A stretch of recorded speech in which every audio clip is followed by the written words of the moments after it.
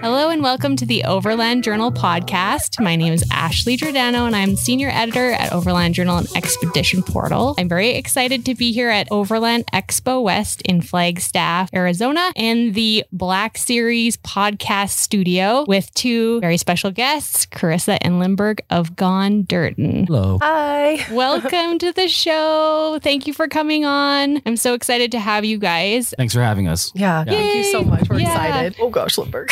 There's so much to talk about because you guys do amazing photography, have a background in automotive photography, have really cool vehicles, have two really beautiful dogs, make delicious food. So it's hard. I'm like, where do we start? But, a lot of things. Yeah. So let's start with the origin story, I guess. Like, how did you guys get into the overland world? And a special thanks to this week's sponsor, GCI Outdoor. Whether you're heading out for a weekend of adventure in the woods or to your backyard fire pit, GCI Outdoor gear is ready for whatever you have planned. GCI Outdoor has been around for 25 years, so they know what they're doing when it comes to the best in portable recreation gear. GCI has innovative products ranging from outdoor rockers to complete camp kitchens and everything in between. And with a limited lifetime warranty, you know they stand behind everything they make. GCI Outdoor gear is comfortable, durable, and built for adventures, big and small. Try them out for yourself. Head over to their website at gcioutdoor.com and save 10% off your first purchase when you sign up for their email list. Thanks again, GCI. When we first met, we both are automotive photographers, right? And we both work out of LA. And when you work in automotive photography or in what we would say in production in LA, it's a very hustle and bustle. And it's always like bam, bam, bam, bam, always the next thing. And it just kept compounding with us more and more and more and more. And we love what we do, but we also need brakes. And we've realized we needed brakes. And so we would take our car at the time, just a regular 4-door sedan, and pack up our camera gear and then just drive off into who knows where, right? And the more and more we did that, the more and more we realized we needed to do it. Not just as like we liked to do it, but we needed it. Like we craved it. One thing led to another, and we started hearing about like, oh, we should see if we go on this trail. Oh, but we can't because I have a car. Next thing you know, we start looking on Craigslist and we picked up a Mitsubishi Montero and not knowing anything about it other than like, yeah, it was 4x4. Yeah. Also carrying camera gear. We always carried a lot and it was kind of overflowing in our SUV or sedan. And we were like, we need an SUV and we could use it for camping. This would be perfect combination just to like have something that could fit everything and just get outside. Yeah. I mean, originally we wanted a Land Cruiser like everybody else, but then we realized that it was far reaching out of our price range. And we got a $5,000 vehicle that we have seen like a good portion of the country with. Yeah. Montero is awesome because you still get heated seats. It has a rear locking diff and 4-wheel drive. Yeah, got everything we need all for $5,000. It was great. Amazing. So did you kind of accessorize right away or did you learn what you needed and then went from there, or how did that develop? I think we continued to ground camp for a while, even with the Montero, but we started to realize that, okay, working in or living out of the back of the Montero started to become a priority. Like we had Costco boxes then, and then we had stacked on everything from top of that. And then we're like, okay, this sucks to pack up camp every single day. What can we do? And then at the time, like this is like, what, 8 years ago, probably at this point, that was kind of the infancy of kind of this. And I would say this industry's been around for so long, but we started hearing about it maybe 8 years ago, right? And then rooftop tents started becoming a thing. And then all these other things started becoming a thing. We had a vehicle that no one really worked on too, or there was not much aftermarket support, but we needed certain things. And we did it as on a per need basis, right? Gotcha. Yeah. So rack came on to put things on top of the rack. And then eventually like, all right, let's get a used rooftop tent. We picked up a used rooftop tent,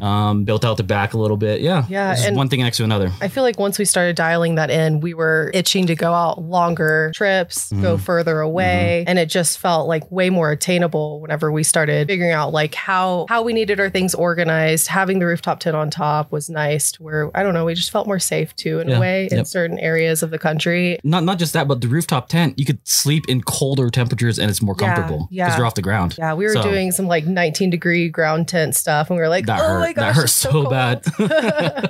Nice. Yeah. So how did the 4x4 change your experience of traveling around the US? It changed it in the sense that there was no wall that kept us from anywhere, right? And that's the most important thing, I think. Not that we go out and seek hard trails. It's just us. It's just you look on Google Maps like, hey, let's go there. And without thinking, we can go there because we know we can, right? Definitely. And that just opens up all the doors. Yeah. Were you traveling with any animals at that time, or did that come later? At that time we had Kaya, so we traveled with one dog and she loved it. She just loves running around and having a good time in nature. And she would just look for lizards under rocks, and she loved coming out with us just as much. I mean, and also Kaya's a Shiba Inu and she's 15 pounds. Yeah. She's 10 this year. Yeah, she's 10 this year. But even like hiking, she out hikes us most of the time. Like we would take her backpacking and I'm just like dying and she's like, let's keep going.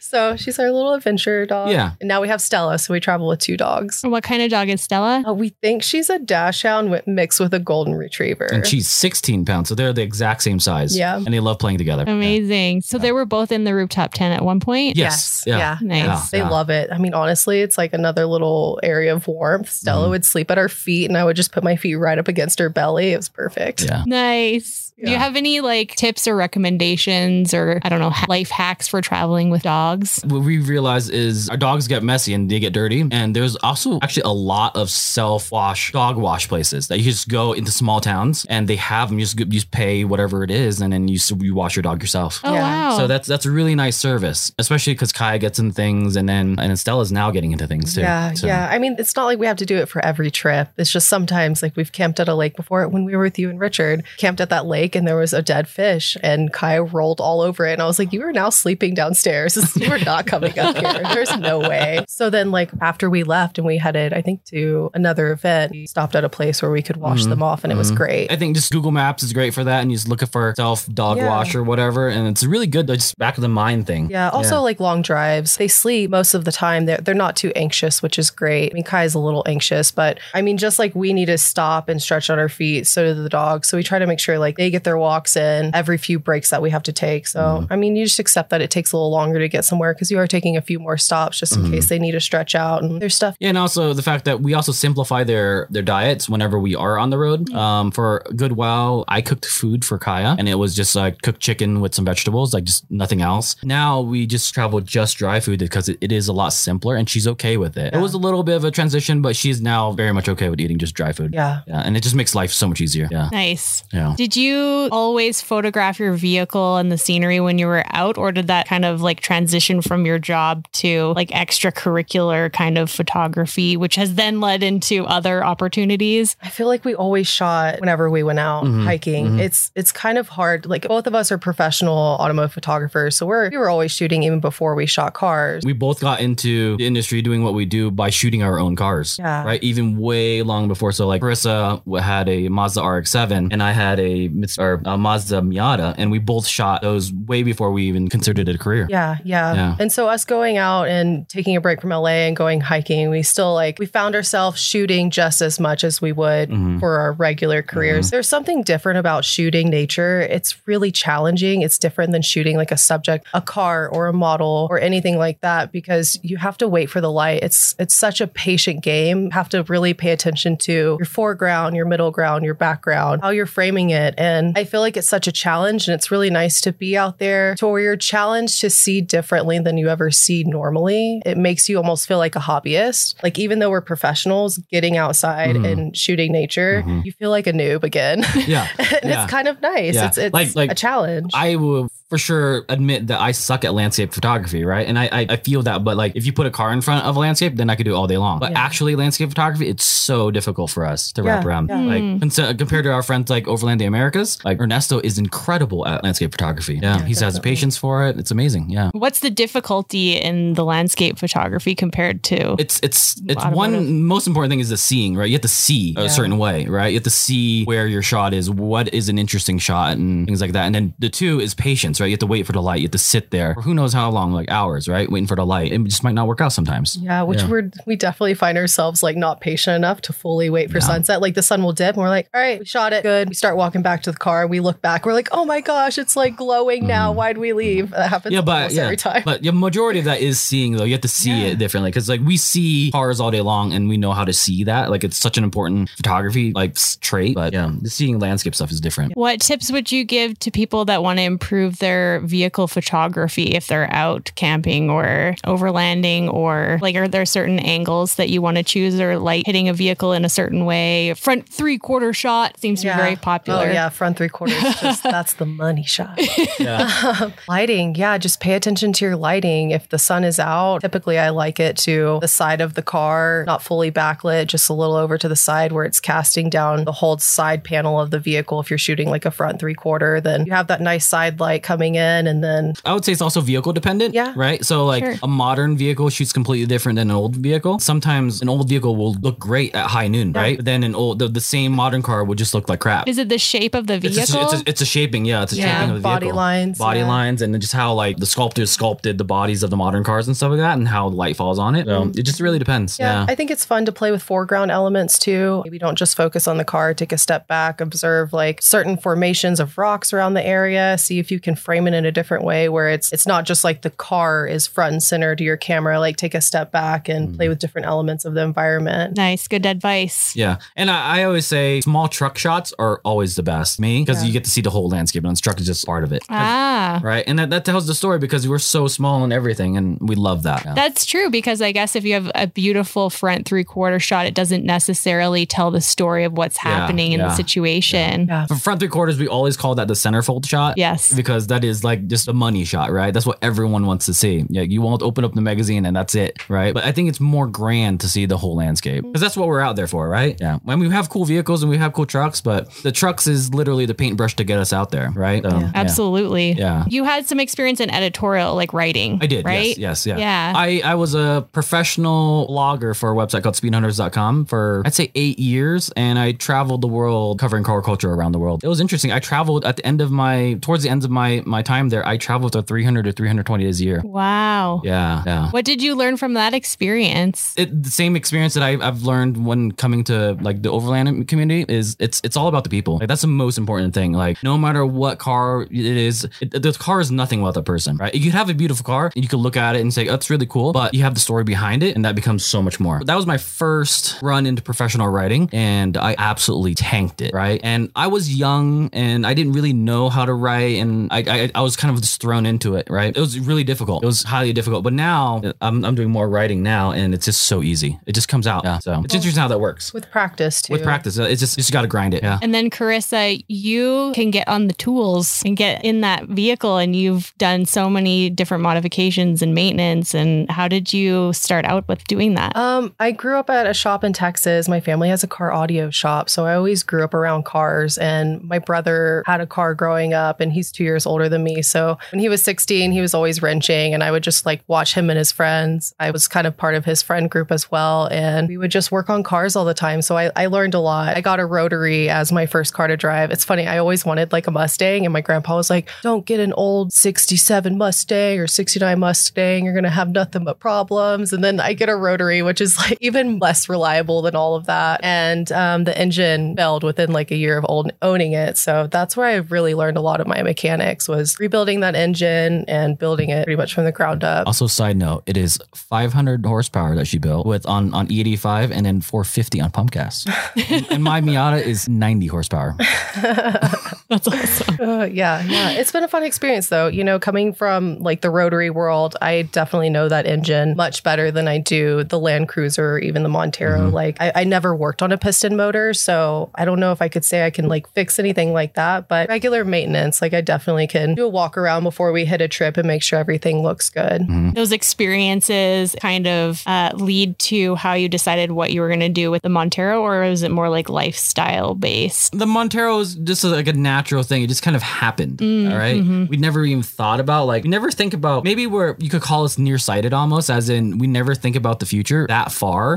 We think about what's going to happen the next day or what we want to do in the coming days, but we never plan too far ahead. And that ethos kind of goes into the Montero. And we never just thought, oh, this is what we want to do with the Montero, or we just did it. And then we came back from somewhere like, oh, let's just fix this because it wasn't working right. Right. So what were some of your favorite kind of modifications with that vehicle that made life easier, or you just enjoyed? The biggest first change was switching from a cooler to a fridge. So we had an ARB fridge first, and then we switched over to Medic fridge. And that was like by far the greatest upgrade that you could ever have. We came from just like a cooler. Yeah, we just came from that. cooler. Yeah. Our vegetables were always soggy and we hated it, and we tried to work our way around it. And it was fine for weekends, but then we started going out longer. Since we're freelancers, we were like, oh, well, we don't have to go out on like a Friday to Sunday sort of thing. We could just like push our shoots towards the end of the week instead of the beginning of the week and like take a little bit longer of a trip. And then we'd have like soggy veggies and everything. Oh no. So I would say that's definitely like, it was such a treat to really have a fridge like that. And second to that would be the drawer build out, and then the kitchen build out on top of that, which then started leading us to cooking better and all that stuff. And it was just more enjoyable to cook out there and great. Yeah. And honestly, going from the rooftop tent we had just like the kind, like how do you shell? I guess you could call it a clamshell, where you have to like unfold it and then you like put all of the steaks in and everything. And then we went to a hard shell rooftop tent and it was like a game changer. It would take us usually like an hour to break down camp. And then we got the hard shell rooftop tent where you just close and latch it. And it would take us like 5 minutes to leave camp. It was great. It was fantastic. Yeah. Nice. Yeah. What are some of your favorite trips that you took in that vehicle? It's probably hard to. I would say we did an Escalante trip early on, and that was kind of our first foray into actual public land, I guess. I mean, we always did like 395 and Lone Pine and all that, and California. That was California. But like for some reason, we went to Escalante, and it just really opened our eyes of just how much land there is and how vast and how beautiful it is. And I think to me that's one that always sticks in my mind. Mine's Grand Teton. Yeah, we drove out to Grand Tetons actually for a photo shoot. We were shooting in the national park for Dodge, and we are like, we might as well drive. We would have flown normally for a job, but we were like, we have the Montero now. Let's make this a road trip. So we drove to the Grand Tetons, and then after the job, we camped out there for like a week, and then we drove to the Pacific Northwest. Right? No, we did Tetons, and then we did Yellowstone as well. On the same trip. Yeah, but we headed east or west to we headed west to Pacific Northwest, and it was incredible. Just being in the forest in the Grand Tetons, we basically saw all 4 seasons in one day. Whenever we got to camp, it was beautiful and sunny, and you saw like wildflowers and green. And then like an hour or two later, snow started dumping, and it was magical. And snow started falling, and it was June, like late June probably. Yeah. So it was just really cool. It was magical. Yeah. Nice. And you guys have some international travel under your belts as well. Well, obviously for your job, you traveled quite a bit. Did you do some personal trips that were really memorable? We've been to Vietnam together 3 times. I would say that's one of our most memorable countries. Not just because I'm Vietnamese, but because the country itself is just gorgeous. It's a gorgeous, gorgeous country with beautiful people and absolutely delicious food. The combination of all those things is like not just like outside country gorgeous, but like city gorgeous is in its own right. Yeah. It's thrilling. I remember whenever we were first trying to go to Vietnam, I was unsure if I wanted to go. We'd watch Anthony Bourdain shows and stuff, and you'd be like, look at all the food, and I'd look and I'd be like, it all looks so like dirty. Do I want to go here? And then we went, and my life was completely changed. I fell in love with it. Just being on the scooters and going in the streets, you smell the food, sit and have coffee every morning, and it was just such a blast. We rode in the countryside on little motorcycles, or what do you call those? Scooters. Yeah. Went to like rice fields, and we'd be on our scooters. We actually slid off of one of the scooters because the rice fields is all rocky. And it was just so freeing. It was awesome. Highly recommend Vietnam. Go to Southeast Asia ASAP. Yeah, for sure. It is an amazing country. Yeah. And cheap. Oh my gosh. I mean, the 2 of us for 2 weeks, we were on like $250 for hotel, flights in between areas of the country, scooter rentals, food, all of it. $250 for 2 weeks. For 2 of us. It was insane. Got to go back. 100%. I'm ready. Let's go. Right now. That's awesome. So you guys traveled in your Montero for quite a while. Like 5 years. 5 years. Yeah, 5-6 years. Yeah. Okay. Yeah. And then at some point you decided that you were ready for a change. Yes. So actually it was it that Tetons trip, or it was the Tetons trip? I think it was maybe a different trip after that, but it was in the Pacific Northwest. It was. Okay. So it was my birthday, and we were somewhere. I forgot where exactly. And it was raining and cold, and we pulled into camp. We stopped by a grocery store on the way to camp, and Crystal bought me a birthday cake, right? We sat out the awning just to be outside, and I blew my candles, and we immediately just went straight inside the 2 front seats of the Montero to get out of the cold because it was so cold. It was probably wet. And wet. It was raining. Yeah. It was freezing. So we jumped in the front seats and had our birthday cake in the front seat. We had our birthday cake in the front seats, and then we were just like, we need something different. We need to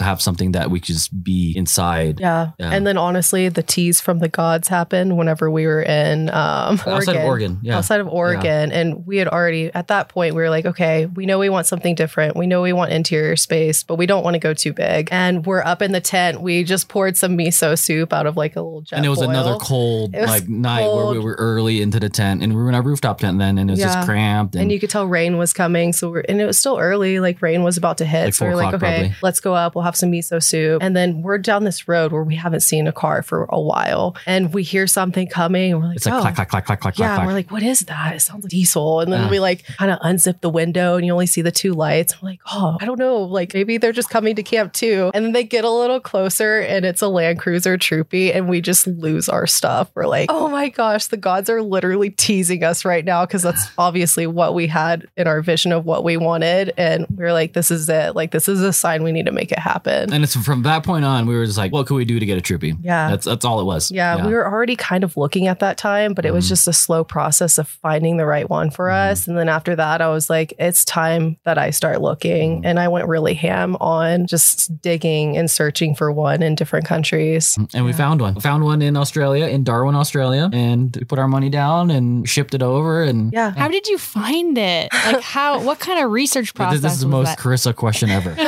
I'm all for finding a good deal. Let's be real. No, but I was looking in every country. I had different apps that were kind of like Auto Trader for South America. I'd refresh them every day. I had probably 30 plus tabs open on my computer that I'd refresh every day. And I looked in Dubai in the Middle East. I looked in Australia. I looked in Japan. I looked in Europe. And I would just be refreshing to see if a Land Cruiser would get posted. And I definitely would see different ones get posted. And I'd inquire with a few. And then I was invited to a group actually by Ernesto with Overland Americas. He invited me to this Australian Facebook group and got on that. And a lot of guys post their rigs there. And I found one and I was like, Lindbergh, this might be the one. It's perfect. It has the dual fuel tanks. It's diesel. It's a 1HC. It's straight 6. It checked all of the boxes. No rust, all that good stuff. Wasn't built out. So it was ready for anything that we wanted to do to it. And then that's when the process started from there.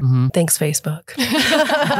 The power of social media. Yeah, seriously. Awesome. But we had people looking for probably about a year and a half for us. And then whenever that whole Troopy encounter in Oregon happened, I was like, okay, I want to find something really soon. And so that's whenever I went in and I just started refreshing every day. How long did it take for it to ship over? We bought it in August of 2020 and it got here in December of 2020, which was just before the container blow up insanity in Long Beach and pretty much every port in the United States, but especially Long Beach. That's where we are based, in Long Beach. And we would just see the boats piling up. And at that time we had already got the Troopy, but we're really lucky it happened when it did because a truck could have been sitting just right across from us, just in the ocean, unable to load for like months. Yeah. What's the make and model of it and year? It's a 1994 Toyota Land Cruiser Troop Carrier, RV. Not sure what the RV stands for, but There's a couple options, but different models, it doesn't but yeah. matter. And then you set out to convert it pop top. yeah, we did interior. pop top interior space. Yeah, full electrical. We have plumbing for the first time in our lives, electrical, water heater, and then diesel heater as well. And life is too luxurious almost now. It's almost too good. Yeah. It's very good. Yeah. It was a fun process though. We've never done any sort of build out like that. And whenever we got it, it was basically empty. It had 2 drawers in it. We pulled them out and we went to Texas, which is where my family's shop is. And What's up, Hypro? thanks, Hypro. Thanks, Mom and Dad, for making space for us. So we were taking a spot in the shop for 3 months. It took us to build the truck out. We started in like March, I think. And then by the time we started getting to finishing, it was becoming so hot. We needed to start working again because we did take the time off to go there and build it out. And we were just like, we got to get out of this heat. This is becoming miserable. We got to finish this really soon. But we finished right on time. It's perfect. Nice. Did you come across any complications along the way in terms of anything? I mean, Or was it smooth sailing? for the build out, I feel like it was actually pretty smooth. The build out itself was smooth, but then we ran into what you call used car issues, right? And on the drive home from Texas to back to California, after everything was built out, our transmission went out. Right? We eventually had to get that rebuilt. Yeah, so. left that morning and that afternoon we got broke down in literally the middle of nowhere, Texas. We were so excited. We're like, first night, we're going to camp in somewhere nice. It's going to be great. And then we tried to turn around and it would not go into gear. It wouldn't move. And we were like, okay, great. We're really excited to get out of Texas just because Texas doesn't have public land. Yeah. And just to get into New Mexico and then just be on public land for the first time in our pop top and the build out, and we're really excited about it. But honestly, it worked out just as best as it could have because we were able to get a trailer and get towed. If we had been in the middle of nowhere, it would have been way harder. So Right. yeah, everything happens when it should, I guess. Yes. Yeah. How has that interior space changed things for you on the road? I would say the biggest negative that interior space does is that you you enjoy it too much, especially as an introvert. You just want to get away, and having such a comfortable space to be in, you just gravitate towards that. He's like, I want my book or whatever, right? And because of that, we find ourselves not going outside as much all the time. Yes. Right. So that's the biggest negative. But at the same time, it does still take us to those places that we do want to go. And then when we're not doing like those days, we're just at camp and just hanging out. We are outside, and it's amazing. And then when the weather does roll in, then we are inside, and we have that option to be inside. So the negative of just gravitating towards the interior space is a small negative, but I would say overall, it's just an incredible, like, life-changing thing. Yeah. I mean, the dogs love it. Yeah. We have way more space whenever we're somewhere and it's like pouring rain or anything. We can just sit up on the couch and be comfortable, which is really great. I mean, even with the Montero, you were like 100% outside. So you had to get out your camp chairs. You had to put out the awning, all that good stuff. And with the Troopy, I'm like, I don't even have to go get my chair. Like, I'm just going to sit right here and look out the window, and it's amazing. Yeah. I call it the moving cabin, right? So, because it's just a cabin that could just always move, and you look out the window and the view always changes. So like, it's nice to not to have to set up camp all the time. So just pop it and you're good. Yeah. We've really enjoyed it. It's been awesome. It's almost, I would say it's so good. Yeah, it's like spoiling. Yeah. Nice. Yeah. And you guys took a trip to Baja recently. And was that kind of like the first longer trip that you had done in the Troopy? It was, yes. Yeah. Yeah. We had only done shorter breakdown trips, like weekends, mostly week. Yeah. And Baja was amazing. We found out, so a couple of things, like whenever you're on these longer trips, you find things out about your rig that you never knew before, right? So one of those things is we wanted to get rid of our bull bar that came with the Troopy for so long, because one, we don't like the look of it, and we wanted just a cleaner look up front, and then two, the weight, right? But we went on the Baja trip and we realized that we used the bull bars every single day for laundry. Oh. Yeah. Right? A couple of our friends were like, man, we're really jealous. You have places to put your towels and swimsuits. Now that has happened, we don't want to get rid of it. Is it worth the wait? Probably not, but it's better than stringing up a laundry line somewhere. And sometimes you don't have anywhere to string up laundry lines. Yeah. So. I mean, I personally am okay with it because the peace of mind in case like an animal does cross the road, you just never know. And it's nice to have that extra protection. For sure. Nice. Were there any kind of like organizational things that you changed during that trip just to make accessing things inside easier? Oh, for sure. Yeah.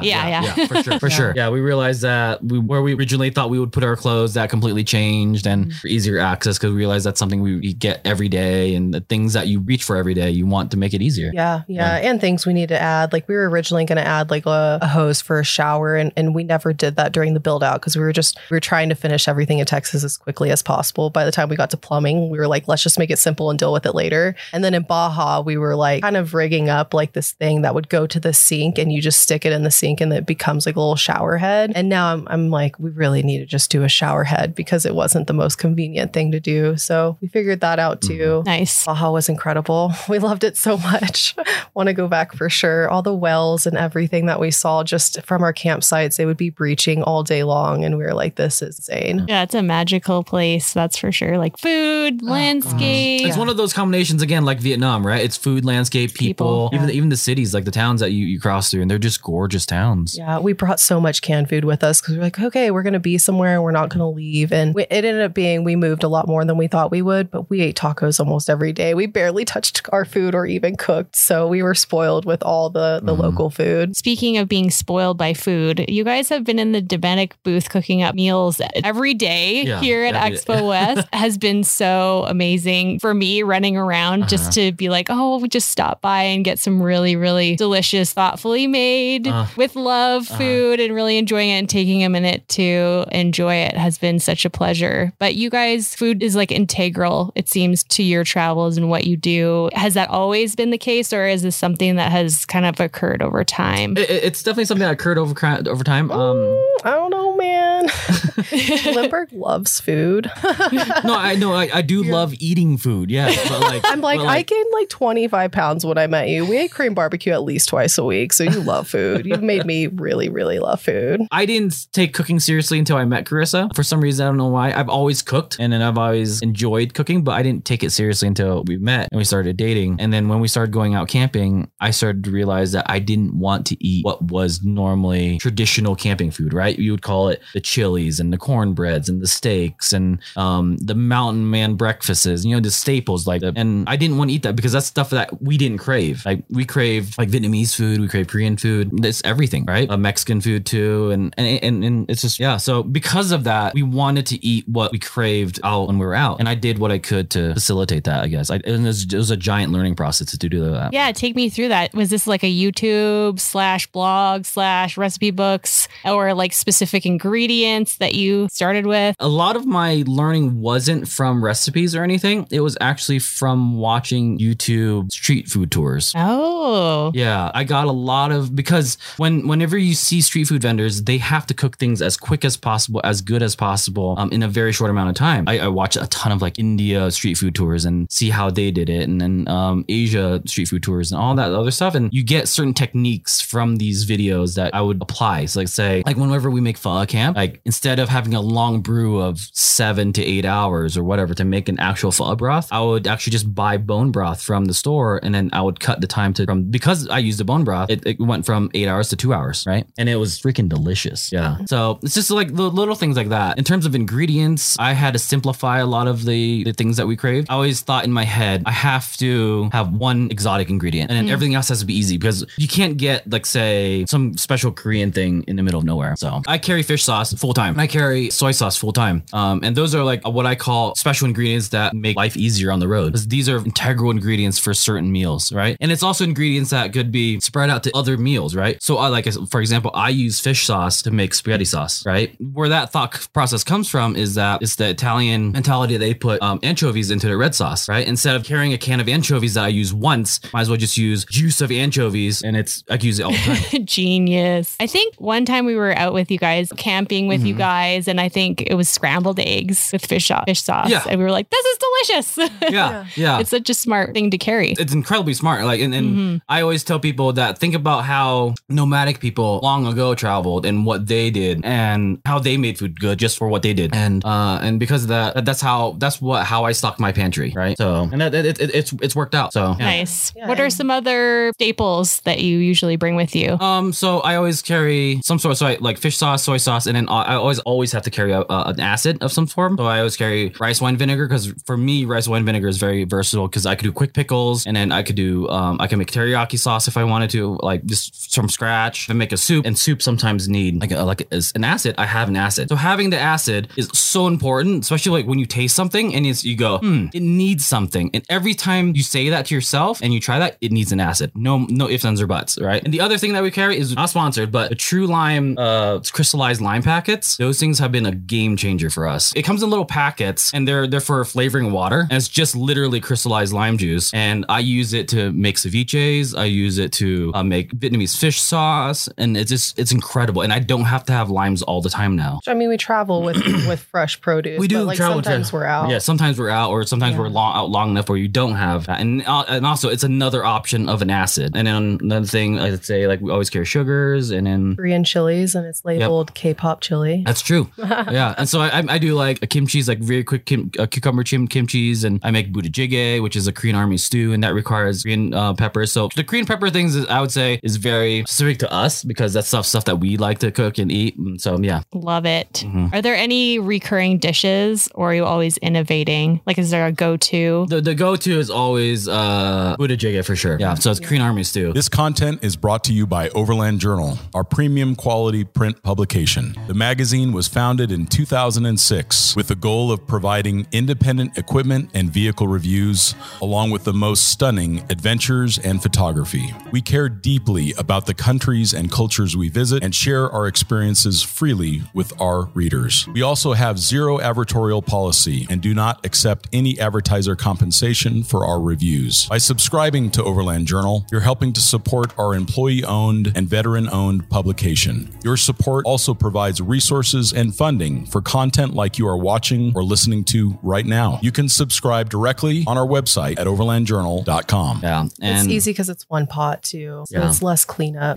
which is great, and it's so easy. You just take ramen noodles. Yeah, I mean it's ramen noodles, but then can I do a history lesson of oh my what gosh, it is? Yes, please. Okay, so the story of budae, Korean army stew, is a story of American occupation. After the Korean War, Americans occupied the DMZ and then everywhere near the DMZ, and after the war, all the locals actually didn't have a lot of fresh proteins. Like, no, there's no cows or anything or pigs, because it all went to the soldiers. And because they didn't have any proteins, they did what they could to get proteins. And at the time, the only place to get proteins were the American bases. And so they would barter with the Americans with what they had at the time for proteins. And at the time, proteins was hot dogs and spam, right? And they took those proteins and they turned it into their own. They have this dish. It's called kimchi jjigae. So it's a Korean stew with kimchi. And instead of that, they took the same stuff with that and they put the spam into it and the hot dogs and American cheese. And it's now like a hugely famous Korean dish. I would say like number 2 to Korean barbecue. Yeah. Wow. In terms of notoriety of like, if you talk about Korean food, or if you talk about any culture and you talk about Korean food, it's like Korean barbecue and Korean army stew. So interesting how food and history intersect. Yeah. All over all the time. world. Yeah. All the time. Yeah. I always like, every time I do these like cooking demos, I'm always like, this is a story of American occupation in a different country. Like, for instance, I would do here at Expo, I did Okinawa taco rice. And that was another same story of after World War II and all the other stuff. But yeah, it's just, I love that aspect of food. So interesting. It's so interesting. Yeah. Yeah. Amazing. Yeah. Oh, and a lot of Vietnamese culture's food is because of French occupation, right? Like the baguette and then the crepes and then savory crepes and then broth making from the French and all this other stuff. And so, yeah, I can't get away with it because I live it, right? It's part of my culture. So, yeah. You love that stuff. You watch that stuff all day on YouTube. There's this meme, and I think Carissa found it's whenever you turn 35, you're either into, what was it? World War II history or smoking meats. Smoking meats. I was like, this is so accurate. And so I'm both of those, actually. Oh my gosh, I love it. Well, thank you guys so much for sharing all those tips with us. I'm sure people will have a good time trying to innovate with their camp cooking, because it can get repetitive. So it could get repetitive. Yeah, for sure. Nice. Yeah. Okay, I'm going to ask you a question that I try to ask everybody on the podcast. If you could travel anywhere right now, where would you go and why? Does it need to be overlanding? No, no. It can be any type of travel, anywhere. I mean, I would definitely jump on a flight in a heartbeat to Vietnam. We've been itching since COVID happened. Mm-hmm. Like, we were planning to go and then COVID happened. So, I mean, I'm ready. I would say the same thing. And also because I have a cousin that grew up in the States and now he lives now in Vietnam. And he keeps, and over the course of COVID, he says that the country is modernizing so fast and it's like a lot of it's disappearing. A lot of what we love, like street food's disappearing a little more and more and things like that. So more cars on the road. I mean, gosh, even between the 3 years that we went year after year. And every year you could tell it was becoming so different just within those 3 years. So I can't imagine what it's like now. Yeah. But modernization is a good thing, but we loved what we've experienced and we want to continue it before it disappears. Right. Yeah. And preserving cultures and all of that. Yeah. Food and everything is so important. Yeah. Along with cheese has never existed in Vietnamese culture until I'd say 8 years ago. And now cheese is prevalent everywhere because it's just westernization. Yeah. Right. So, yeah. Cool. Thank you. Well, if listeners want to find you on the interwebs or wherever, where can they find you? We have an Instagram. It's GonDirtin. And we have a YouTube and it's GonDirtin as well. It's all on GonDirtin. Yeah. And you guys have some fabulous recipes on your website. Yeah, we GonDirtin.com. We have recipes and a couple blogs. So yeah, mostly recipes though. Cool. Yeah. What's next for you two? Well, after Overland Expo, we're planning to be on the road for a month. So we're hoping to head probably towards Glacier area. We haven't been to Banff, so I don't know if we're going to cross through. We brought our passports. So we might visit Ashley. Yes! Please come visit me. And then, later in the year, I will be hosting a trip in Chile and Argentina. So we'll be in South America later this year. I'm really excited. And we're trying to decide if we're going to ship to Troopy or not. And because we're going to be, because of Carissa's group trip in Chile, we might as well just stay out there, right? So that was kind of thinking about doing 3 months-ish in Chile, Argentina. Yeah. Nice. Exciting. Yeah. Troopy or no Troopy, we're going no matter what. Yes, 100%. Fantastic. We're excited. Yeah. I'm excited to follow along with your adventures later this year. And I wanted to say thank you guys so much for coming on the Overland Journal podcast and chatting with me. And thank you so much. Thanks for having us. We'll be following your adventures too. Thank you. Yeah. And thank you to all the listeners for tuning into this episode of the Overland Journal podcast. And we will see you next time.